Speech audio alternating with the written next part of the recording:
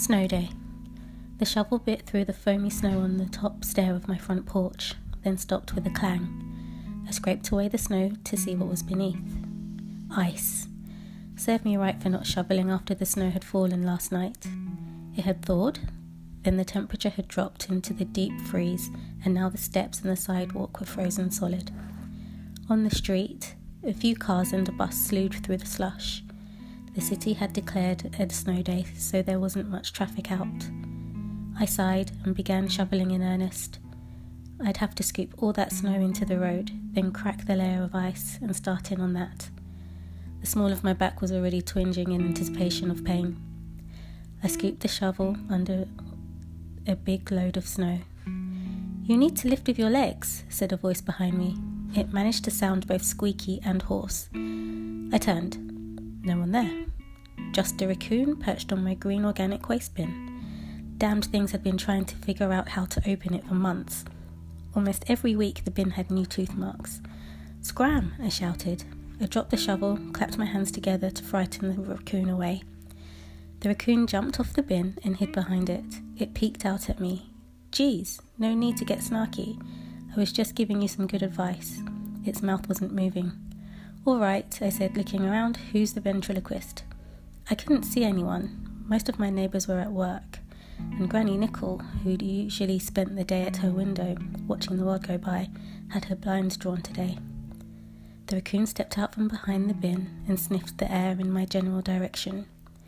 "Lady, it's no fun being able to understand you either. It's creepy inside a human's head. Got any scraps? It's slim pickings out here in this weather." "Shoo!" I waved my shovel at it. If I could get it to go away, the prankster's trick would be spoiled. The raccoon backed up out of the way of the shovel, but stood quietly watching me, though I could see its snout twitching in the direction of the green bin. I'd had fish for dinner, and the bones and the skin were in there, right on top. I thought I could smell them, and they made my mouth water. I could imagine how they would taste, how the bones would crunch in my teeth, how I would save the head for last, holding it in my little black paws. As if. Suppose the raccoon was rabid. Should I call someone from the city? The raccoon went over to the fence, swung itself up onto the palings, climbed to the top and crouched there unhappily. "You're just going to let them take that fish head away, aren't you?" I ignored it. I scraped the snow off the icy steps, trying to pay no attention to the way I hungered for the offal I'd thrown away, the splintery feel of the wood palings under all four of my paws, the way that my eyesight seemed fuzzy, and the sounds of cars too loud. I wasn't thinking in raccoon. I wasn't. When I was done, I stood at the bottom of the 5 steps and looked up at them. The glare from the ice coating them hurt my eyes. I turned my head, backed up a bit. "Watch out!" came the smoky voice. I heard a scraping, screeching sound and leapt out of the way, just as a car skidded up onto my sidewalk, missing me by inches. My front step stopped it. My front step stopped it. The stairs shook, but held, although all the ice splintered away. No crystal stair, not anymore. A man leapt out of the driver's side. "My God, I'm sorry," he said. "Are you all right?" "I'm fine," I told him, but really I wasn't paying much attention. I turned to the raccoon, still crouched on the fence. "Thank you." "You're welcome," it growled. "Just consider it payment for your tomatoes." "That was you, then? You destroyed all my plants?" The raccoon shrugged. "Lady," said the man, "I'm so sorry." By then, a teenager had climbed out of the passenger side. "It's the brakes," she muttered. "Your brake shoes just went." She looked at me and rolled her eyes. 1999 Passat. The rotors are crap. I told Dad he'd soon be singing the ancient Volkswagen blues. "Never mind that," her father said. "Look, it's the same here too." He was pointing to my backyard. From out of it, everyone's yard really. Squirrels were climbing down from the trees and converging on the street. Raccoons came too, and the occasional deer, mice, rats, cats and dogs. A moving carpet of snails and slugs. More bugs than I wanted to think about. Birds were massing in the sky, flocking to the electric wires and the lintels of houses. I saw a gazillion sparrows, a million pigeons and gulls. Even the hawks were flocking. Hawks don't flock. It was like this on our street too, said the man. I got us out of there, but it's the same everywhere. What's going on? I asked. Beats me, lady, warbled a starling from the railing of my abused stairs. And can you open that plastic thing already? Some of us are hungry here. I heard a hollow crash and a tiny metallic tinkle. A bear had cracked the bin open with one swipe. Cautiously, the smaller animals near it moved in on the feast. Now the people were showing up, in cars, on foot, through the snow, in wheelchairs, on bicycles. They gathered by the side of the road, leaving the street itself clear. That was important. I knew it somehow. Granny Nichols opened the door. She let her dog Trevor out. Good morning, everyone, she said. She stepped onto her porch. She was carrying a bird cage. In it, a parrot shrieked and hopped from its wing to the floor of its cage and back again.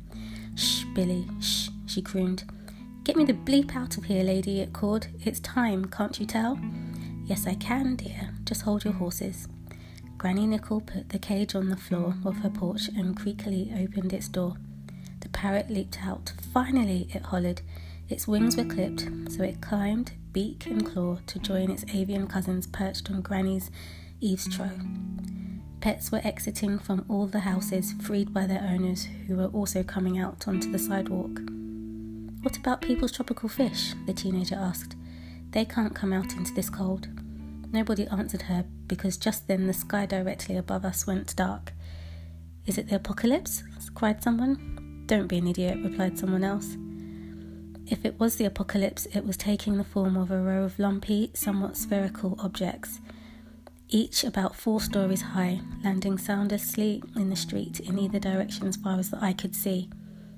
You know when an orange goes bad and gets this kind of pretty blue fuzz on it? They looked like that. Funny, I always thought spaceships would be shiny and metal, like in the movies. These looked like something I'd throw into my composting bin. A bulge appeared in the side of each object. I wasn't scared. I don't think anyone was. We all just waited. The raccoon kept gnawing on the fish head it had retrieved. Each bulge split open, and an animal or two stepped, slithered, or flew out. I saw a hippopotamus and a lynx, and I think a cassowary. A colourful butterfly clung to the alligator's brow like a bow ribbon. A human being came out of one ship, leaning on a goat for support. She was old, the human I mean, and her features were African, and she was smiling. They all came out, and behind them their ships had sealed, like those cool bandages. They all started talking to us, though no one's lips moved. The ship in front of my house had disgorged some kind of cow or antelope or deer. No, too chesty for a deer and too graceful for a cow. It had close, tawny fur with deep brown stripes on its face and sides. 2 long thin horns stuck out from the top of its head. On its shoulder was a bird. The bird was smallish and plump, almost round. Its feathers were deep grey with whitish flecks.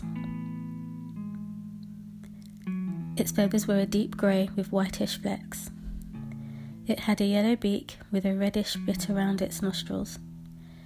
The beast picked its way carefully towards us through the snow. The bird on its shoulders wobbled but hung on. They got close to us, stopped, looked us over. We looked back. So, said the antelope thing, anybody want to ride? In that? Asked the bear. It got down on all 4s, sniffed at the rotten orange ship. Yeah, said the bird, you can come if you want to. It's a hoot. An owl on a telephone pole above us hooted. The pigeons laughed. Where does it go? Asked the raccoon. The antelope thing looked thoughtful. Best I can describe it is next door. You can visit, and if you like it, you can stay, or you can come back here. What do you say? Can we think about it? Asked the man who crashed into my front stairs. No time. The bird was addressing us over its shoulder. The antelope thing was already heading back to the ship. Now or never, one-time offer only. Wait, yelled a cat, turning in fretful circles at my feet. The The beast stopped and turned around. We've discovered, it said, that there are two kinds of creatures. The ones who come with us, we call them the adventurers. And the others, hissed the cat, we call them the beautiful losers, because this earth is beautiful and fearful, and it's a brave choice to stay, to never see anywhere but it. Just touch the skin of the ship and it will open for you. They disappeared back inside. Oryx and Crake, created he them, whispered the young woman. What? I said. That was a spotted crake, and the thing it was sitting on was an oryx. Birds were streaming into the ship. Granny Nickel was making her way to it as quickly as she could go. Her parrot, however, had clambered down to the porch and was headed determinedly back inside the house. Honey, said the man, I really want to go. You coming? The young woman smiled at her father. You go, Dad, she said. I like being rock-bound. He hugged her tightly.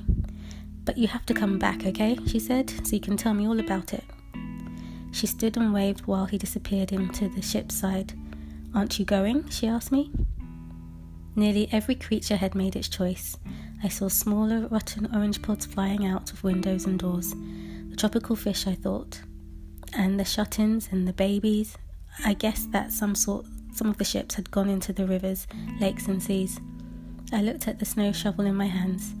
Stay and shovel snow, or go and see what lay next door to this world. The young woman gave me a gentle shove on the shoulder. Go on, she said.